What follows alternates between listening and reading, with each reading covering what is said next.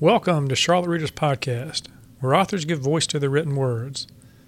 This is the show where we meet Charlotte area authors and those who visit the Queen City, and we hear them read their work. Support for Charlotte Readers Podcast is provided by Park Road Books, the oldest and only independent bookstore in Charlotte, conveniently located in Park Road Shopping Center. And by Charlotte Mecklenburg Library, a connector of readers, leaders, and learners with 20 locations and a 24-hour online presence. For more information about these book-minded sponsors who help authors give voice to their written words, please visit them online at parkroadbooks.com and cmlibrary.org, or drop by the bookstore or any library branch. In today's episode, author and longtime Charlotte sports writer Scott Fowler shows us his varied talents as a writer. Many readers know Scott for his insightful and entertaining sports coverage for the Charlotte Observer and for his nonfiction sports books. But you might be surprised to know that he's written a young adult book and that he co-wrote and starred in a true crime podcast that Sports Illustrated called the best podcast of 2018. In addition to discussing that podcast, which is called Caruth, the podcast about the infamous Carolina Panther who hired a hitman to shoot his pregnant girlfriend, Scott reads from Panthers Rising, a book about the Panthers and how they roared to Super Bowl 50.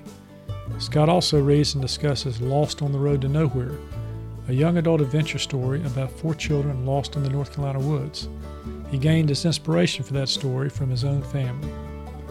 Scott starts with a read from Panthers Rising called The Smile Ministry, about a young man named Chancellor Lee Adams, the child of Ray Caruth and Sharika Adams, the boy who lived when his mother died of the criminal designs of his father. And I'm excited to let you know that this is the 50th episode of Charlotte Readers Podcast in less than a year, so we've been busy. And it's been fun, and it's been an honor to have all these authors on the show giving voice to their written words. Host Landis Wade is committed to making this podcast worth your time. He's a recovering trial lawyer, award-winning author, book and dog lover, whose laid-back style encourages authors to read and talk about their published and emerging works. These are the stories that touch the emotions, followed by conversations that offer depth and insight into the readings and writing lives of the authors. This show is recorded in the well-equipped podcast studio at Advent Co-working, right here in the Belmont community near Uptown Charlotte. You can find links and information about this episode in the show notes at our website, charlottereaderspodcast.com. But enough with the prologue. Let's get to the stories. I'm your host, Landis Wade. Thank you for listening. The Smile Ministry. The smile is what first strikes most people about Chancellor Lee Adams. It is a full-out, 1,000-watt grin. He wakes up smiling and he goes to bed smiling, Adams says. He's had that same happy spirit his whole life. I tell him he's in the Smile Ministry. I've had numerous people in stores come up and tell me, you know, I was in a really funky mood and this boy just keeps smiling. And I just cannot be mad when he's smiling like that. Chancellor has never known his mother, except through pictures. He has never known his father, although Sandra Adams keeps a few pictures of Ray Caruth around their house too.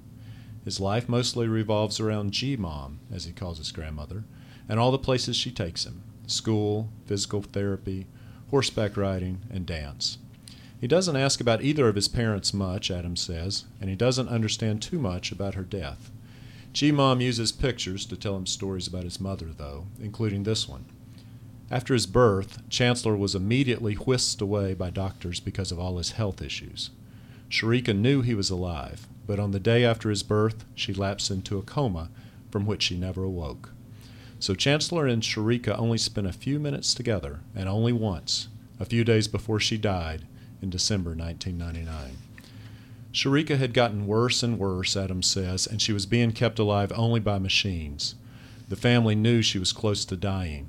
They asked if Chancellor, who had gradually been getting better in the neonatal unit 1 floor away, could come see her. Dr. Hickey and a favorite nurse brought Chancellor to Sharika. They wrapped him in a blanket. They laid Chancellor on his unconscious mother's chest for 5 minutes. I will never forget that, Hickey says. I will never forget the sadness and the respectfulness of everyone in that room. Says Adams, all of Sharika's monitors were stable. They were doing the work of keeping her alive. But when they placed Chancellor on her chest, the monitor shot up. Her heart rate was just going crazy. You knew she felt his presence there. I know that she knew he was well. Scott Fowler is a national award-winning sports columnist for the Charlotte Observer and the author or co-author of 9 books, including his most recent, Panthers Rising, 2016. Most of his books are about sports, but in 2012 he published Lost on the Road to Nowhere, a young adult fiction book that has been integrated into several elementary school curriculums in North Carolina. If Scott had to pick the favorite stories he's written for the Charlotte Observer, it would be his 3 award-winning stories in 2015, 2016, and 2017 that makes up the Chancellor Lee series. Stories about the smiling boy in his opening read who was raised with the loving care of his grandmother, Sandra Adams. These stories led Scott to narrate the hit podcast, Caruth. Scott graduated Phi Beta Kappa with a journalism degree from the University of North Carolina at Chapel Hill in 1987 and focuses many of his columns on the Carolina Panthers and the NFL. His newspaper stories have won more than 20 national awards, including 5 #1 Associated Press Sports Editor Awards. Scott and his wife Elise live with their 4 children just outside of Charlotte. Charlotte Readers Podcast is a member of the Queen City Podcast Network, powered by Ortho Carolina. For more information, go to queencitypodcastnetwork.com. Scott, welcome to the show. Thanks very much, Landis. Hey, Scott, in addition to the many accomplishments I mentioned, you've also, according to your bio, you've appeared on ESPN's Outside the Lines. You've been a frequent guest on local and national sports radio talk shows. You've had an on-camera presence on a 2009 HBO documentary about the UNC-Duke basketball rivalry. So how does it feel finally to be able to come on Charlotte Readers Podcast? Well, this is the culmination of a dream. Exactly. Now, you've been writing in Charlotte for many years, and I've lived here and read a lot of your work.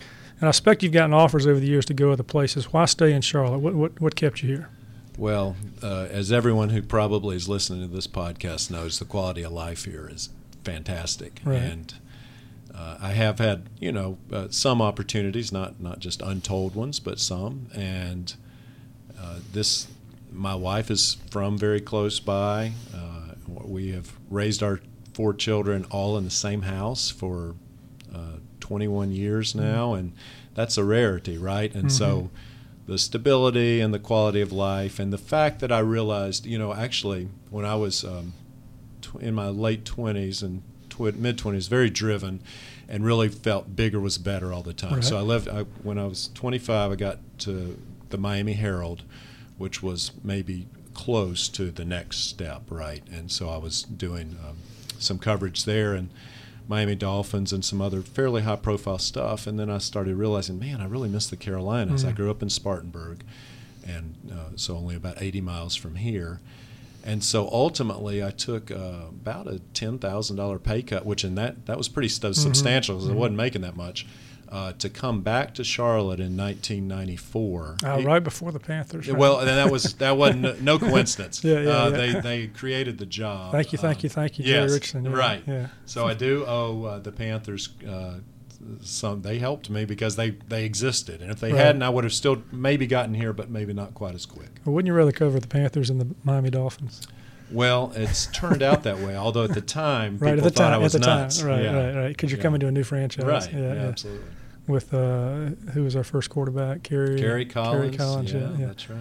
All right. So you told me before the podcast that I asked you about your favorite stories, and the one that came to your mind right away was the stories you've written about Chancellor Lee Adams and his grandmother Sandra Adams. And what I'm curious about is why this story has resonated so much with you.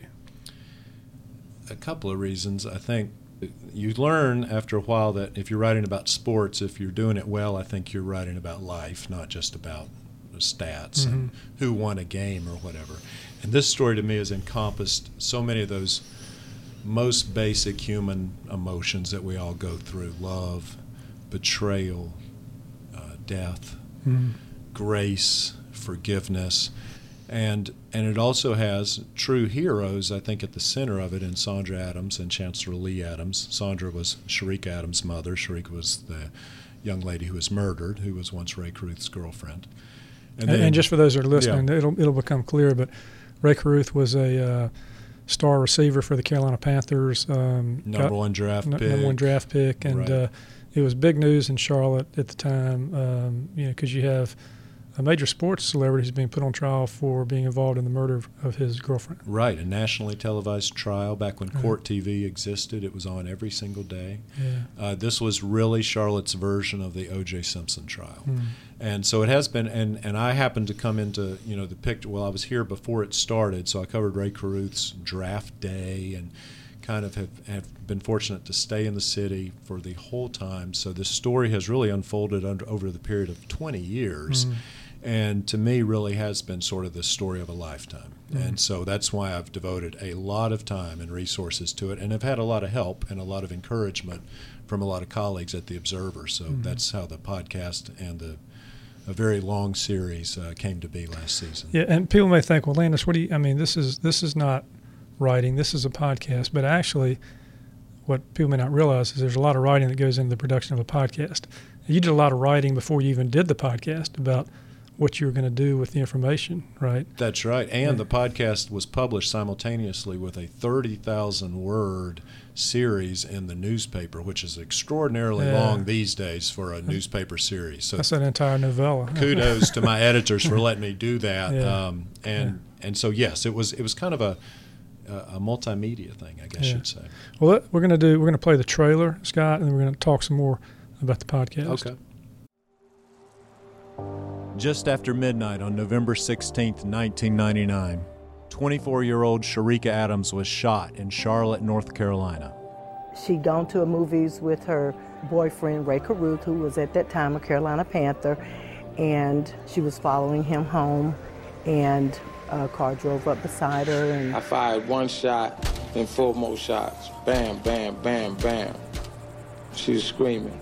She was drowning in her own blood. I'm Scott Fowler, a reporter for the Charlotte Observer, and for the past 18 years, I've covered everything that came after that night. 911. The police have been shot. You've been shot? Where are you at, man? I'm 8 months pregnant. I was following my baby's daddy, Ray Caruth. Now, on the eve of Ray Caruth being released from prison, what a play by the rookie Ray! The Charlotte Observer and McClatchy Studios take you beyond the story that shocked the sports world. Ray Caruth left Sharika Adams and his own son for dead. They were able to deliver the baby, Chancellor Lee. It's miraculous he survived. Sharika was in very bad shape when she came in. Where tragedy. She was able to live for 28 days. One of the questions was, do you think Ray was involved? And she just made a question mark. I was not there. I can't testify to anything that happened to Sharika on Ray Road. Meets a grandmother's love. He has cerebral palsy because of the lack of oxygen to the brain. Ma'am, you gotta help me to help yourself. Where are you at? He hadn't hired these people to kill Sharika Adams. I'm apologizing for the loss of her daughter. I'm apologizing for the impairment of my son. The legacy of Caruth. I'm just so thankful. I can associate November 16th with the day my grandchild was born, our miracle boy. Coming October 16th on Apple Podcasts, charlotteobserver.com/Caruth, or wherever you get your favorite shows. You have a birthday coming up? Yeah. Yeah? Do you know how old you're going to be? Yeah. How old? 18. That's right. All right, Scott, having listened to the trailer, and by the way, I listened to all 8 episodes plus the epilogue, and it's in the kind of the mode of Serial, which was, one of the first, true crime podcasts that sort of captured, the imagination in the podcast world. And this podcast did too. You had over, I don't know, how many millions of downloads? I don't want to over-exaggerate. It certainly wasn't Serial, but we have had more than 500,000 downloads. Right. That's a lot of downloads. I can speak to that being a podcast guy. But this was what we call a highly produced podcast. Yes. Lots of research, investigative reporting, field recording, post-production recording, editing. Talk just briefly about the process of making that because you're a sports writer.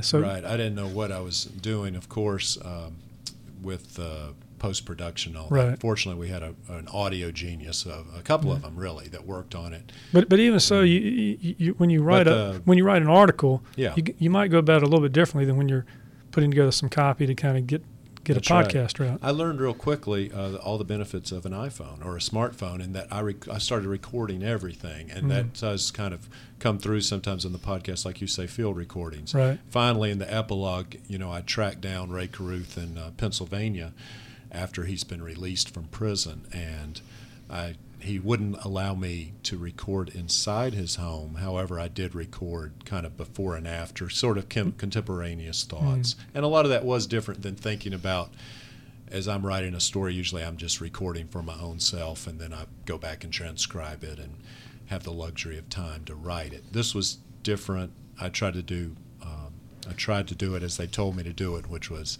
record everything and throw 99% of it away. Right. Well, there are a number of stories. We could spend the whole podcast. We're not going to do that, talking about this podcast, Carruth. But I want to talk about a couple of storylines and a couple from your personal experience standpoint. You went and interviewed the hitman. I did. In the Central Prison in Raleigh. So what was that like? Very surreal. Yeah. His name is Van Brett Watkins, and you heard him on that clip a minute ago. He's the one who says, I fired one shot and 4 more shots. So he had no connection with Sherika Adams, really didn't know her at all, but was hired by Ray Carruth in a conspiracy to commit murder, basically. So while Ray Carruth is out of prison, Van Brett Watkins is in prison for the rest of his life, ultimately.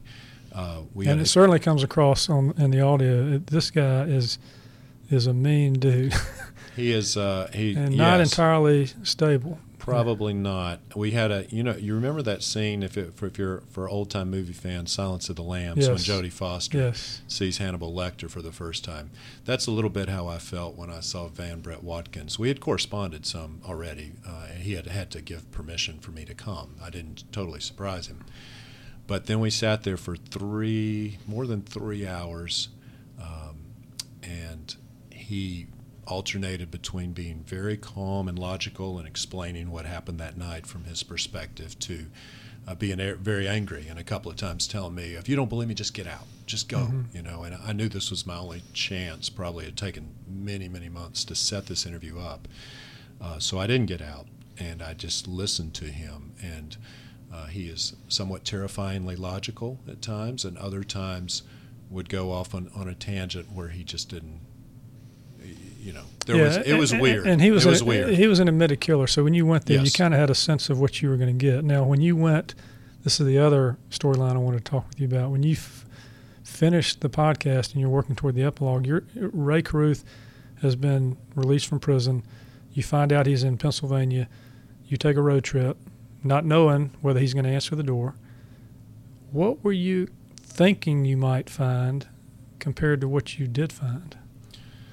Well, that's right. I took a road trip to what I'll say was an undisclosed location in Pennsylvania.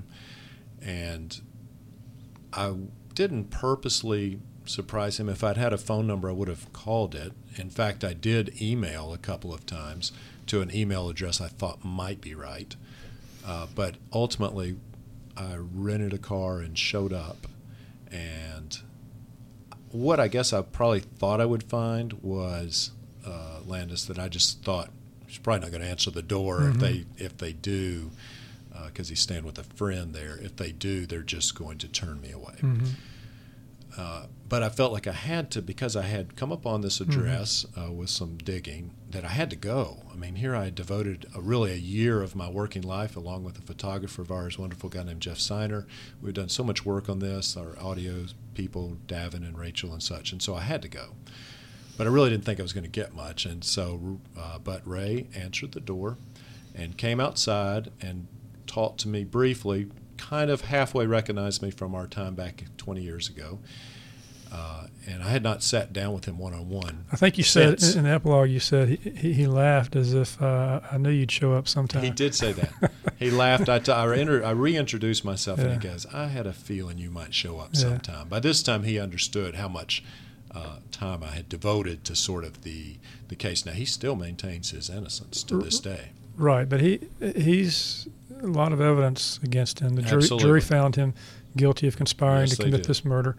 But two different personalities from what you saw in Central Prison with Van Brett Watkins and what you ran into in Pennsylvania with Ray Carruth. Is charismatic even today.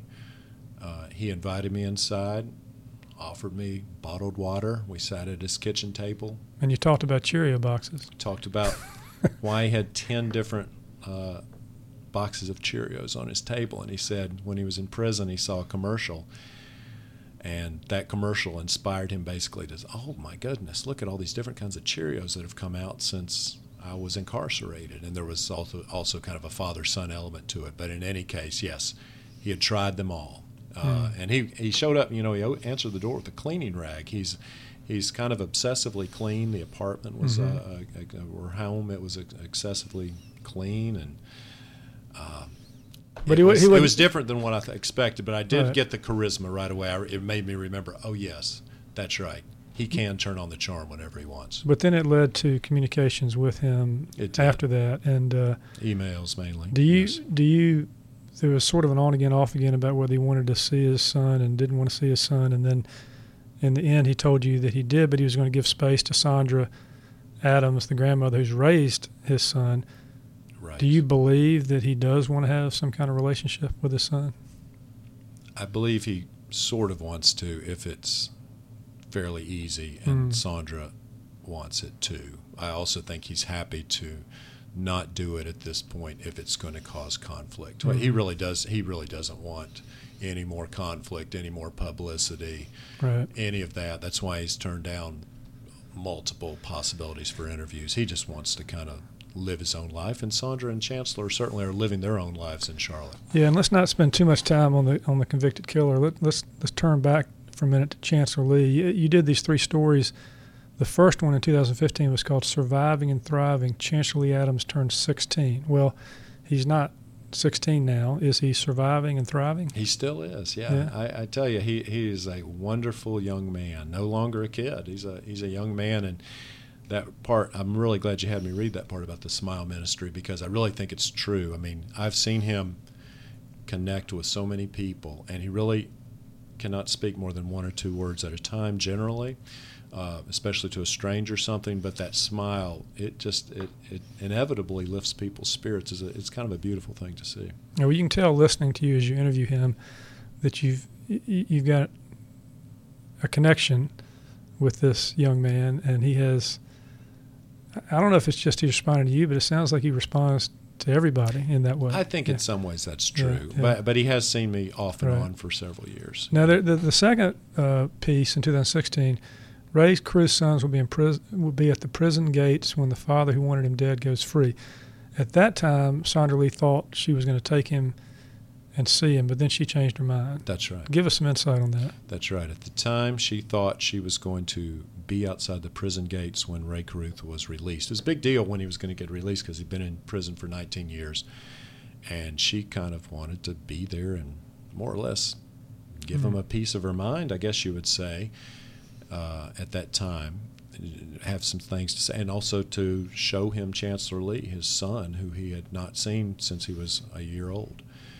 But she ultimately changed her mind on that, maybe wisely, I think. She knew that it would be, and I was there the day he was released. Which was a non-event, according to the podcast. It was a non-event, but it had all the makings of a media circus. Right. If there had been that sort of element, instead it was a bunch of TV anchors doing stand-ups, looking at an empty parking lot, car driving off because Ray wasn't going to speak. Right. But if Sandra and Chancellor Lee had been there, it would have been way different. So they went somewhere else, far away from there, and that probably was wise. At the time, though, they thought they were going to be there. But there's something about Sandra Adams that comes out in the podcast and in your writing about this story. In the story you published in 2017, you make a point that Sandra continues to preach forgiveness. And I suppose you spent a lot of time around her and around her grandson. What? I mean, it's hard to sort of fathom forgiving someone that's murdered your child. Can you give us some, from what you've learned, a little bit about this person who has that ability and where she's coming from? I can, although, again, as you say, it's somewhat foreign to me. I don't know. I know, in fact, I know I couldn't do it, not at the level she's done it. The short answer is her Christian faith. She is an absolutely avid Christian, and believes that Sharika now is in a better place, but and that also that Jesus preached forgiveness, and so as hard as it is, now she doesn't say forgiveness means reconciliation. To her, those are two different things, and that's why she hasn't necessarily pursued allowing Ray to have much of a relationship, any relationship really, with his son. But yes, I've heard her say it so many times. I know it's genuine because she really does. She's a graceful person who ultimately has said, the old quote about revenge is like me drinking poison and wishing that you'd die, or whatever, however that goes. That's what she feels like. If she just had vengeance in her heart, that it would, she needs to be healthy and stay alive for her grandson, and that's part of the way she does it, is via forgiveness. So one more question about Carruth, and we're going to move on to some of your other projects and other writings. At the end of the podcast, which I would commend to anyone who's listening, go listen to this podcast, there's a question that Ray Carruth asked you in a letter, and he says he doesn't want an answer, and you don't give an answer on your podcast, but I'm going to ask you about the question. He says, do you think it's possible for a generally good person to get him or herself involved in a situation as heart-wrenchingly horrible as the one I was in, or is it your belief that such a person can only be cut from the worst of molds? What do you think, Scott? Yeah, I struggled with that when he wrote it, and I saw it in print. But I've come to the conclusion that, as I've talked to more people about it, absolutely. I think what he's asking is, can a good person be in a bad situation? Can you make enough bad mistakes that you end up in a place where you never thought you'd be? Absolutely, yes. That's happened to me. That's happened to a ton of people. Now, could you find yourself in a place where you are convicted of hiring a hitman to kill your pregnant girlfriend? Very few of us probably would go to that level, but it's possible. But it's possible. Yeah. Right. Speaking of people who make bad decisions and end up in places they don't want to be, let's talk about the Panthers a little bit. Because that's a good segue. Yeah, good segue there. So I got a little section you're going to read from your book, Panthers Rising. Just to set this book up for a second, this book you wrote after the Panthers went to the Super Bowl in 2016, right? Their second Super Bowl, right? Second Super Bowl, and I was there, by the way, out in San Francisco. Nice. It was like watching snails move along. It wasn't real exciting. It was tough. I mean, particularly, we just thought, come on, just get something going. Even at the end, you got this. I know it. It kept feeling that way. It kept feeling that way, but we just never got couldn't get it done. Yeah. But like any good story, there's got to be an arc. And for there to be an arc, there's got to be a bottom. And so I'm going to have you start reading a section of Panthers Rising, which has us a little bit close to the bottom. All right? Absolutely. 2-14, Jimmy Clausen and rock bottom. If you're going to make a dramatic climb, at some point you must start at rock bottom. In terms of on-the-field performance, the Carolina Panthers have had 2 rock bottom seasons in their history. In 2001, the Panthers went 1-15. 2 years later, they made it to the Super Bowl before losing to New England.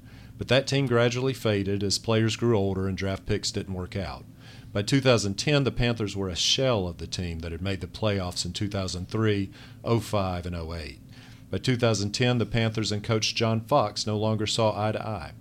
Fox was a lame duck coach, widely and correctly assumed to be playing out the string before he moved on to another head coaching job.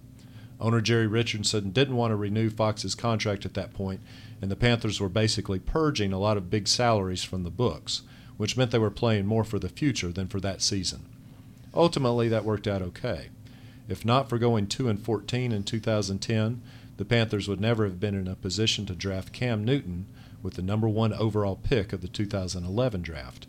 But Panthers fans first had to endure some serious scars from that 2-14 season. That went for writers that covered the team, too. In my 20-plus years covering the Panthers, the 2010 season was the only time I ever dreaded going to work to cover the team. They were just so boring, so inept, so predictable. That 2010 team set a number of dubious team records, chief among them that it scored only 17 touchdowns in 16 games. One of those was an interception return TD by cornerback Captain Munnerlyn. So the offense only scored 16, 1 TD per game. If you're a Panthers fan, do you remember how awful it felt for the Carolina to score only 1 TD in all of Super Bowl 50? The 2010 Panthers played like that most of the time. They had 10 points or fewer in half their games. They averaged 12.25 points per game, easily the fewest in the NFL. Compare that to the 2015 Panthers, who scored 59 touchdowns and averaged 31.25 points per game, most in the NFL. In 5 years, the Panthers went from worst to first in NFL scoring. Oh, Scott, I'm a permanent seat license holder, and I remember those Jimmy Clausen years. Oh, that was some bad times. Painful. It was like take the snap, get tackled, take the snap, and get That's sacked right. again. Yeah. 3rd and 20. Yeah. In fact, in the same chapter, you say that some people started calling it a permanent sucker license. Yes, yeah, that's right. Yeah. And yet, without that sort of rock bottom, as you describe it, the Panthers wouldn't have been in a position to draft Cam Newton.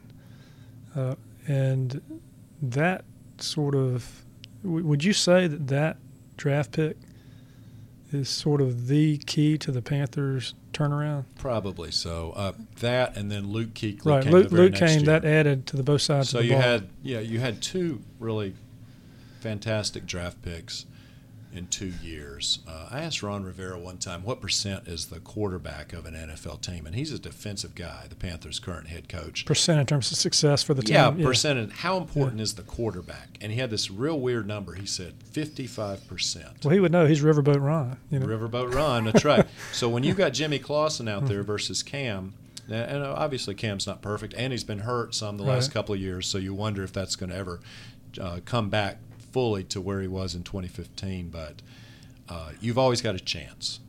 And when you had Clausen or some of the other guys they've employed over the years, you really didn't have a chance. So now they've had a couple of down years since this book. They certainly, Panthers Rising may have been a jinx on them to have the title like that, because they haven't exactly risen ever since then. But they also, with Cam out there, have a shot at the playoffs every year. And even though they have had some off years, they've still made the playoffs something like 4 of the last 6 years. Well, do you ever go back and read your columns and your book in terms of your predictions and go? Oh yeah, yeah.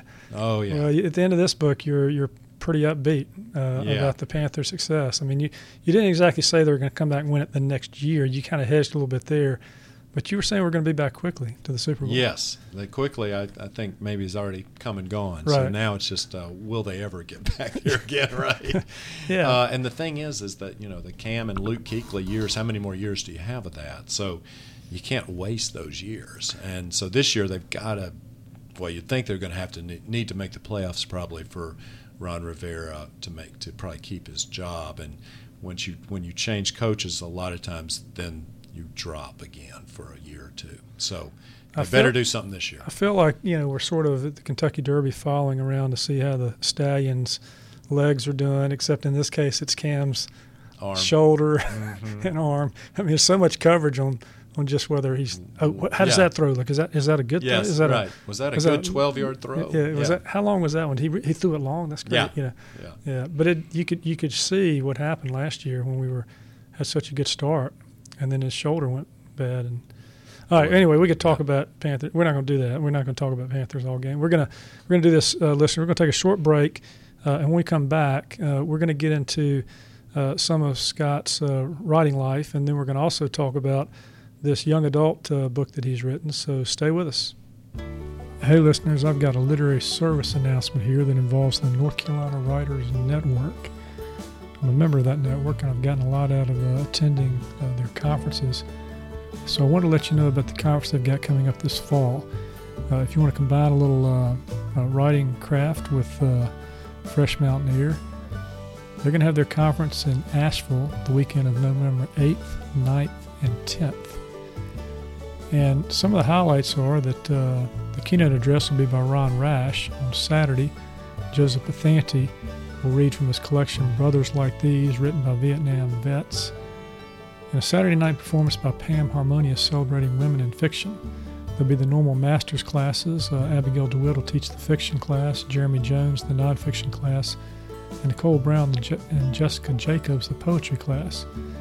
There'll also be other classes available to anyone who attends, as well as open mics, faculty readings, one-on-one critique sessions with agents and editors, panels, networking sessions, and lots of exhibitors. In fact, I'm going to be one of the exhibitors at this conference with information about this podcast. So if you do decide to go, stop by and say hello. You can find out more about this conference at the North Carolina Writers Network website, which is ncwriters.org. Charlotte Readers Podcast and host Landis Wade are grateful to you for listening to this show. If you like the show, please leave a short written review on Apple Podcasts, also known as iTunes, or the podcast platform of your choice, because your review helps authors share their stories with more listeners. Thank you for your support.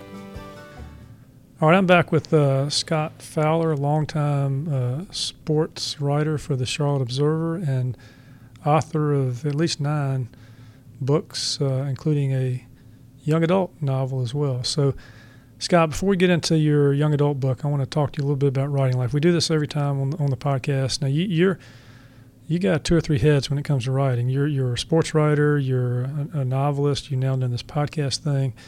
I guess the question I have is, what's different and what's the same about writing a newspaper column and writing a book? Well, I think the similarity in any kind of writing or video or podcast is you've got to have the great story, right? I think storytelling, by definition, you got to have the story. You can have a great narrator or something, or you can have an author you really like, but still, if the story is poor, it's kind of hard to follow with it. So I think that's the key to most of it is, like I always tell young journalists and stuff, if you can just report the heck out of the story, get some more stuff. Once you have great stuff, pretty easy to put the great stuff together. Now that's of course nonfiction. Now in fiction, and I've only done one fictional book, but that's different where it's all happening inside your head, or I don't know your writing process, but mine is, was a lot of trying to outline and stuff, because then you're making it all up and the world is your oyster, but that is a very big world. So how are you going to deal with it? So in the nonfiction world, do you outline your columns? One of them was a 30,000 word story. That one outlined. Yes. But I mean for your normal, or do you just sit down and go with what you're thinking? Usually I go with what would I tell my friend or my wife, or if I'm trying to get them interested in the story, how would I within 2 or 3 sentences, because in the newspaper world that may be all you get. We used to call it in the old print journalism world before the story jumped from the first page of the sports section to making people turn that page. A lot of times 2/3 of the time or something, people would never make that turn. You got to pull them in. You got to pull them in within the first 3 paragraphs or so. So I don't outline a normal length column, but I do outline anything that's really longer than that. Well, if you think about it, I mean, because you're telling, as you said, you're telling a story even in nonfiction. When you're telling a story in fiction, there's the plot, but then there's also the theme or the message of the story, which a lot of times depends on character, right? And so I guess the plot in the sports world could be how the team's doing, or who they drafted, or what their record is, but the story, that's not the story. That's not what's going to cause people necessarily to continue reading, right? That's right. They want to get some human interest aspect, or what's the message? What's the message out of here? Yeah, something you can take home with you. Yes, that's right. And so sports is there's a lot of different types of it. The game, if you're just writing about a game, then the plot is what happened in the game, whether the team won or lost or whatever. But my favorite types of stories have usually been human interest type stories, where you are writing more of about a person, about a character almost, and trying to understand that person on a deeper level than whether they scored a touchdown or gave up a touchdown the last week. We'll talk about that routine just a minute. I assume you have some kind of routine that you follow with your writing. I mean, for a lot of writers, writing is not work, but for you, it's your job. It's your vocation. Right, yes. If I don't have I can write very quickly in a very chaotic situation, because I've been in a whole lot of places where there's a lot of screaming going on. The press box. The press boxes at Cameron Indoor Stadium. and wherever there's a lot of noise. Actually, press box is not too loud. They'll throw you out if you cheer. So a press box that's glassed in is actually sort of a hermetically sealed environment. But if you're in a basketball game, that's more like super loud, like you can't hear yourself think. But if let's say if it's something that I have a little time on, then my best writing time is probably between, I'm one of those more night owl people. I probably write best between 9 and about midnight. At night, I know a lot of people like to get at it real early. For me, I sort of like to work up to it by doing a couple of easy things at the beginning of a day, like answering emails or setting up future interviews or something. I don't like to just jump right into writing at 7 in the morning. How about you? Yeah, well, this podcast thing, I was going to ask you about the vices that interfere with your writing. My podcasting interferes with my writing sometimes, too. Right. But I wanted to ask this question.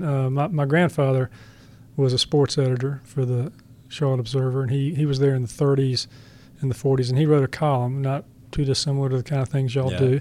But there was one he wrote one time that I keep going back to because as a writer, and he titled it Writing a Column. And he started out with you roll a long sheet of white paper in your typewriter, and you don't use typewriters anymore, right?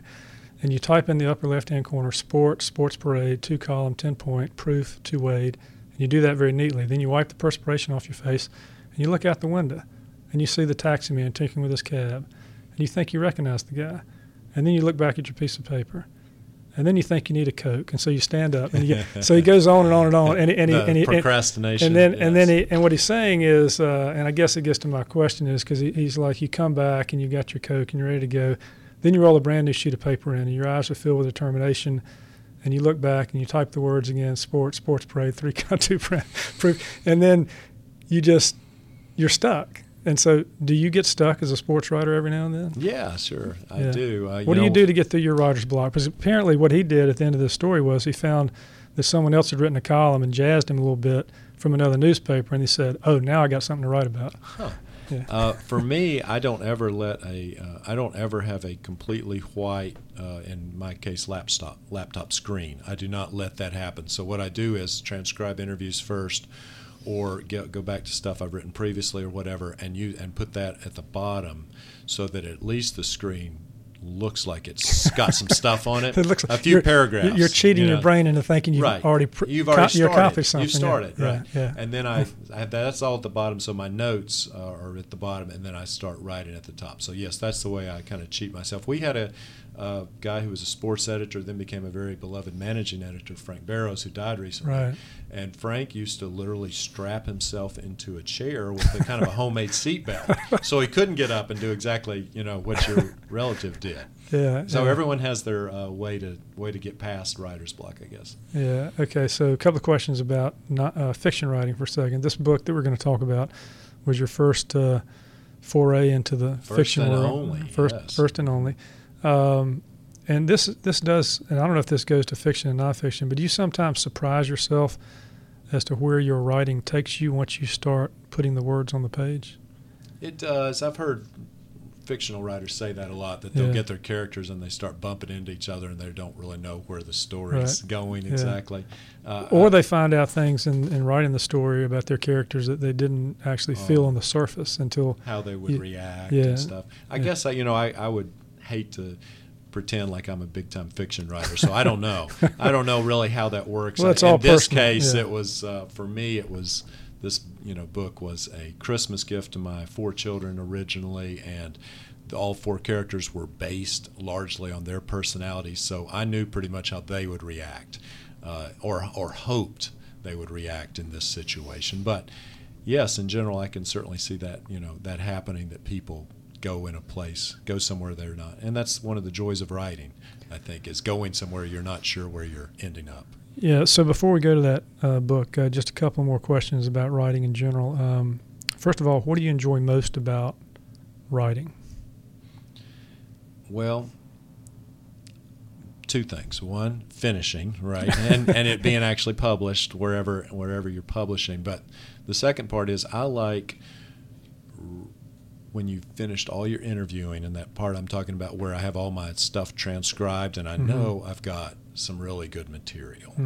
And so I already maybe have an idea of what the lead is, as we call it, the first 2 paragraphs or something.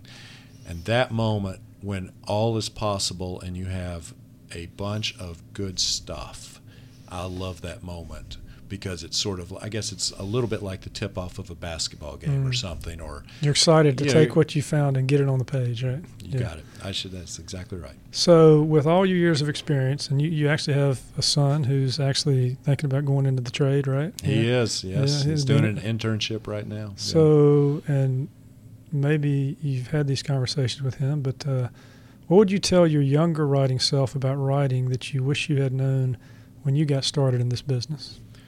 Well, I wish I had probably started experimenting a little earlier. Early in my career, I was so involved in trying to be a really good sports writer that I really stuck very narrowly to that sort of dynamic. And one thing to my detriment was I went to UNC Chapel Hill. There was a great photo journalism class there taught by a really good professor. And I didn't take it, and that was dumb. I should have taken it because nowadays it's very important to be able to shoot your own photos when you're on assignment or record your own videos. The versatility, and I've kind of had to learn that piecemeal along the way. You even have to do Twitter now too, right? Yeah. I enjoy Twitter, but there's some other parts of social media I don't enjoy. So that I would just say, trying to be as versatile as you can. I probably was stuck a little too long in one pigeonhole. Okay, so one more question. So you got this day job, you're writing all these articles.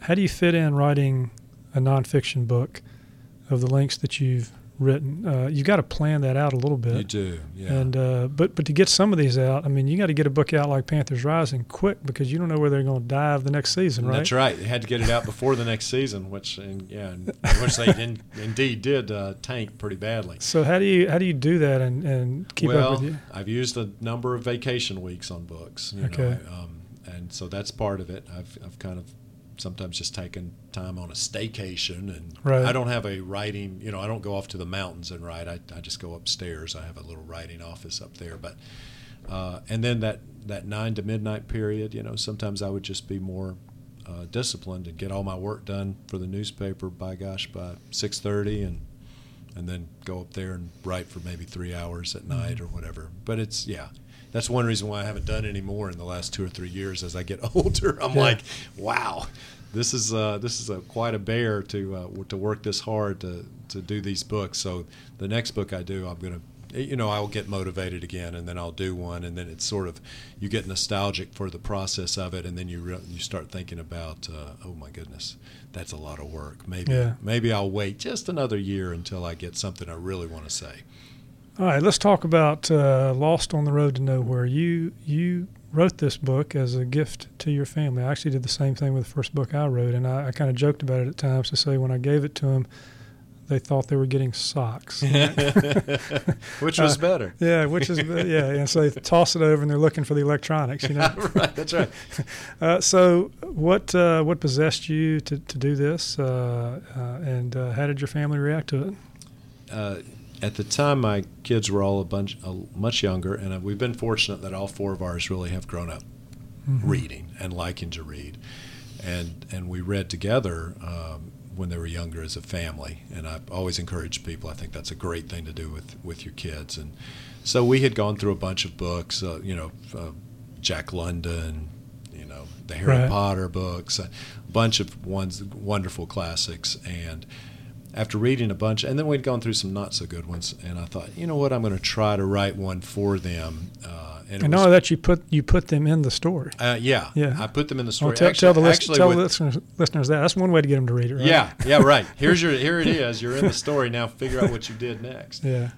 So I did, and I used different names to begin with, but I was putting them in the story, and they were reading it and sort of almost editing it as, Dad, I would never do that, or I would never say that, or whatever. Stories completely fictional. They got the rough copy, right? They got the rough draft. Yeah. They were your beta readers. Yeah. They were. And so they did, and they would make some changes sometimes. But then they liked it, and they were like, "No, use our real names. That'd be better." Nowadays, sometimes they probably would have just as soon I used fake names, but now it's out there, and so it's been a few years. They all kind of made their peace with it. Their own school does the book. as a project every year, and so they've all had to go on through a class where they are, where they're the subjects of where they're a little bit, and so the teachers usually make a rule: you may not ask Georgia about the book or whatever, or whoever the kid is in the class. All right, let's set up the book, and I'm gonna have you read a couple of short sections here. Set up the book. We've got a trip that you and your wife, Elise, are taking with your 4 children. You and your wife don't feature much in the book. You're just we're in and out quick. You're in and out quick, but you're driving, and Scott has this great idea that he's going to take a shortcut, right? Because you know best. You know best. Even though the road's blocked off. That's right. A very stubborn dad. It's got a barricade there. Yeah, that's right. We're going to take this road because you know the best way to go, of course, the shortest way to go. And there's an accident early on. Mm-hmm. A deer runs out in front of the car, and so we start this scene where you're unconscious in the scene. Your wife is barely conscious, and she's talking with, I believe, your oldest child, Chapel, right? That's right. He's 11 at the time. And the others are in like 7, 5, 3. 8, 5, and almost 2. Okay, so pick it up there. Can you wake your dad up, Mom said, trying to move her head to see what I was doing. No, I said. His phone's broken, and something's wrong with him. Something's wrong with me, too, she said, looking down at where the dashboard jammed into her stomach. I can't move one of my legs. Do you want me to get you out? I said. But when I looked at where she was and all the car parts and branches that had circled around her like a spider's web, I knew I would need a lot of help. Don't move me, she said. I might be really hurt. I think your dad's unconscious. You're going to need to go get help, all of you. What? I said. We're not leaving you. Someone will come. No, she said. Her voice didn't sound that hot, but she did move one of her hands and put it on my cheek. Look at me, Chapel. That road we've been on, hardly anyone uses it anymore. It's not even on the maps. Your dad knows about it just because he used to drive on it in college. He never should have gone around that barricade to get on it. No one may come this way for days. She took another shuddering breath and looked at me. Her voice sounded sort of desperate. You all need to go, she said. All of you, even the baby. It was 15 degrees this morning when we left. If it takes a while to get help, I don't want any of you freezing to death. You need to get out of this car. You need to move. And you need to go find help. And no matter what you do, stay together. So, Scott, this is a great plot line. You've got the parents who are the ones who roles are reversed now. The parents are the ones in need of help from the children, who are always the ones that the parents are waiting on. Right. And the children are of such an age and the weather is such that it's not clear that these children are going to be able to do, and yet she realizes that if they stay, they're all going to be in trouble. Mm-hmm. And so they have to move. Was there something that kind of got into your head that prompted this idea of our kids not being safe in a certain circumstance, us not being available to them, they have to do it on their own? Let me see how this is going to happen if they had to. I've had, nightmares like all parents, I think, of doing something harmful to my kids by mistake. And one of those has often been on a long drive when we're in a van, pretty much exactly like the one in this fictional book. And then, you know how you every now and then have to, you look down or something catches your eye or whatever, and you suddenly have to jerk the wheel back for a second, and you go, oh my gosh, what would have happened if I'd gone off the road? And so it was kind of, I guess I was sort of writing my nightmare there in a little bit, in that of your kids suddenly that you would do anything for, you would die for, but what if they really had to go out and do something that you absolutely couldn't help them on? So, there's, as you say, at this point, the parents are taken out of it. The kids have to survive. The other part of the reason why I did it this way is because my kids, especially at the time, 3 boys and then a girl, and the 3 boys were fought like cats and dogs. And so part of this was teamwork, hope that maybe if they read about their teamwork and sibling non-rivalry in a book, maybe it would inspire them. And it had very limited success. Machiavellian, yes, right. Right. So the cover of the book, the listeners can't see it here, but certainly when they go by it, they can see it. You got a sepia tone. It's kind of a photograph on the front. Long road, woods, leaves in the road. 4 children dressed in coats and gloves, walking down a lonely road. One of the children is on the back of the oldest. That would be Georgia, the youngest, right? Right. And these are your kids, right? Those are my kids. Now the picture was taken a few years. A couple of years after the start of the book. So she's a little bigger than a 2-year-old, right? That's right. That's right. I think when she was 3.5. But you can see it here. You can see what's going on, and it kind of gives you this sort of. I think we talked about this Stand By Me kind of thing, where the 4 kids are going down the railroad track, in the middle of nowhere, and. Yeah, one of my favorite movies, and a wonderful novella by Stephen King that was called The Body. Look that one up if you haven't ever read that. Yeah, so the kids head out. Let's do another read here. This will be on page 56. We've already gone through several calamities by this time on page 56. They've been a little ingenious. They've made a sled out of something because it started to snow. They found a little piece of roof of a car, and they made that into a sled and saved themselves some walking time. And then they come across a bear, right? Yes. And one of the youngest steps up, right? And when the bear runs the bear off. That's right.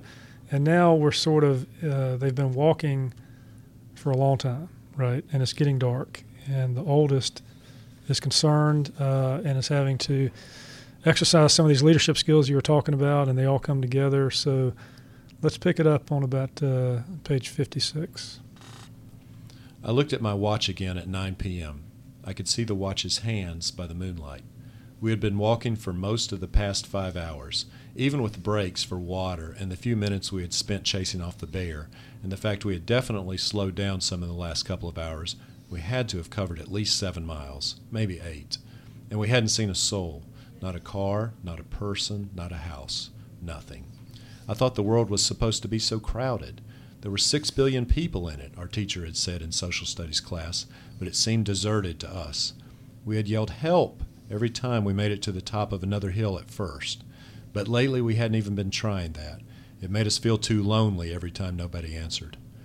Are we going to walk all night, Chapel? Salem asked. His teeth chattered a little as he said it, and I felt a sudden burst of sympathy for him. He had been carrying all our water and snacks, which hadn't run out yet because we had stocked up so thoroughly at that gas station. But that sort of load couldn't be easy for a second grader. Neither could walking for this long. Not all night, I said. I don't think any of us could do that, but I don't know where to stop. We've got to stay warm tonight, and we've got to find help somehow. And that gas station was deserted, and they just happened to find some old foodstuffs, right? No, they had stopped there beforehand. They had it in the car. Hadn't had the wreck yet. Oh, they had just bought a bunch of stuff. I got you. Okay. But they did come across a trailer. They end up, they spend the night at a mobile home ultimately, which is dilapidated and deserted. Yes, something that people had. Yeah, it's been deserted for years. When I thought about self-publishing versus sending this off and trying to get it published, and I went through a little bit of back and forth with that on a couple of agents. But several of the agents thought, well, you need to make it even more exciting. Maybe one of the children needs to die in the book, or it's got to have even more. And I thought it was fairly dramatic already, but I was like, none of the children are going to die. I'm not killing that's off for sure. Not killing off my kids. Yeah, right. Exactly. Well, sometimes they just don't know everything, right? Yeah. Okay, so this book is a quick read. I read it one evening, and I think adults can enjoy it too. But you say it's being taught in some elementary schools. Some around, maybe half a dozen around here. It's survival its sweet skills. Spot is probably third through fifth grade. And it's gone probably between ages 8 and 14 is usually what I tell people. Any designs on writing more fiction? I mean, there's a lot of fiction you could write out of the sports world, probably. There is. I think. Yes, when I'm a little less time-starved in my life, I would certainly like to try some more fiction, probably. Yeah. But right now, it's like so many of us in the, parents that are working and stuff. You're just trying to keep your head above water, doing what you need to do, right? So I remember one fiction book. I don't even know who wrote it, but as a child, when I was playing sports, my dad gave it to me. It's called Run, Shorty, Run. and as I think back on that, I'm thinking, did he see something in me? You're not short, but you're slow, Landis. Run, Shorty, Run.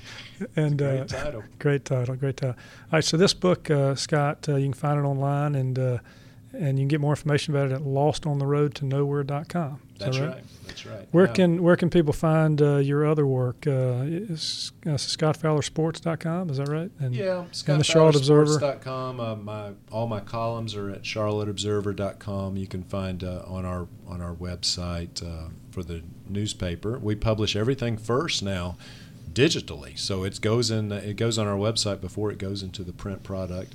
As for my own books, probably the simplest way is just search Scott Fowler on Amazon.com. You can find all of them there. Some of them are in bookstores around, but that's the simplest way probably to find any of these things we're talking about.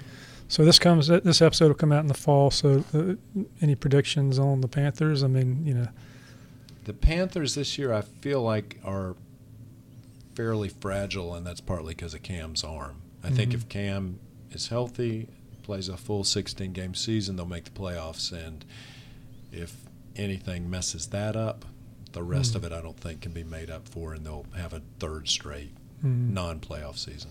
Any predictions on the next book you're going to write? No, I've let that life kind of dictate that, so I don't know that it'll be Panther-oriented. I've done 4 of those now, and that's a gracious plenty on a team that's only been around 25 years. So I'm not quite sure yet. Got a couple of ideas, but nothing that's significantly down the road yet.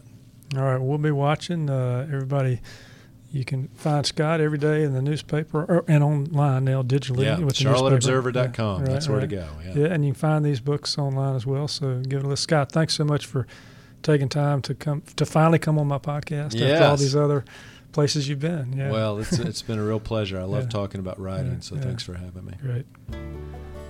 Well, that's it for today. Another fine author giving voice to the written words.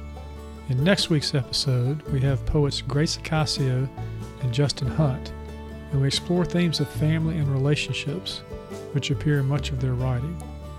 Justin reads several poems that speak to the past. He also reads a section from his memoir where he's driving across rural land no more traveled now than it was a half-century earlier, when he was a young boy in the back of the family's Big Fin Cadillac on the way to vacation in Colorado. Grace reads poems inspired by her mother in the time when Rosa Parks took a seat on the bus, her great aunt who could overturn injustice like a mother right-siding an upside-down child, and a grandmother whose scrapbook revealed a letter of her youth from an unknown admirer. Grace starts with a poem called Fall Festival, inspired by family hay rides at harvest time, and Justin starts with a poem called Afternoon on Slate Creek that captures the mood of a father and son together on a low bank, fishing poles in hand, bobber on the float.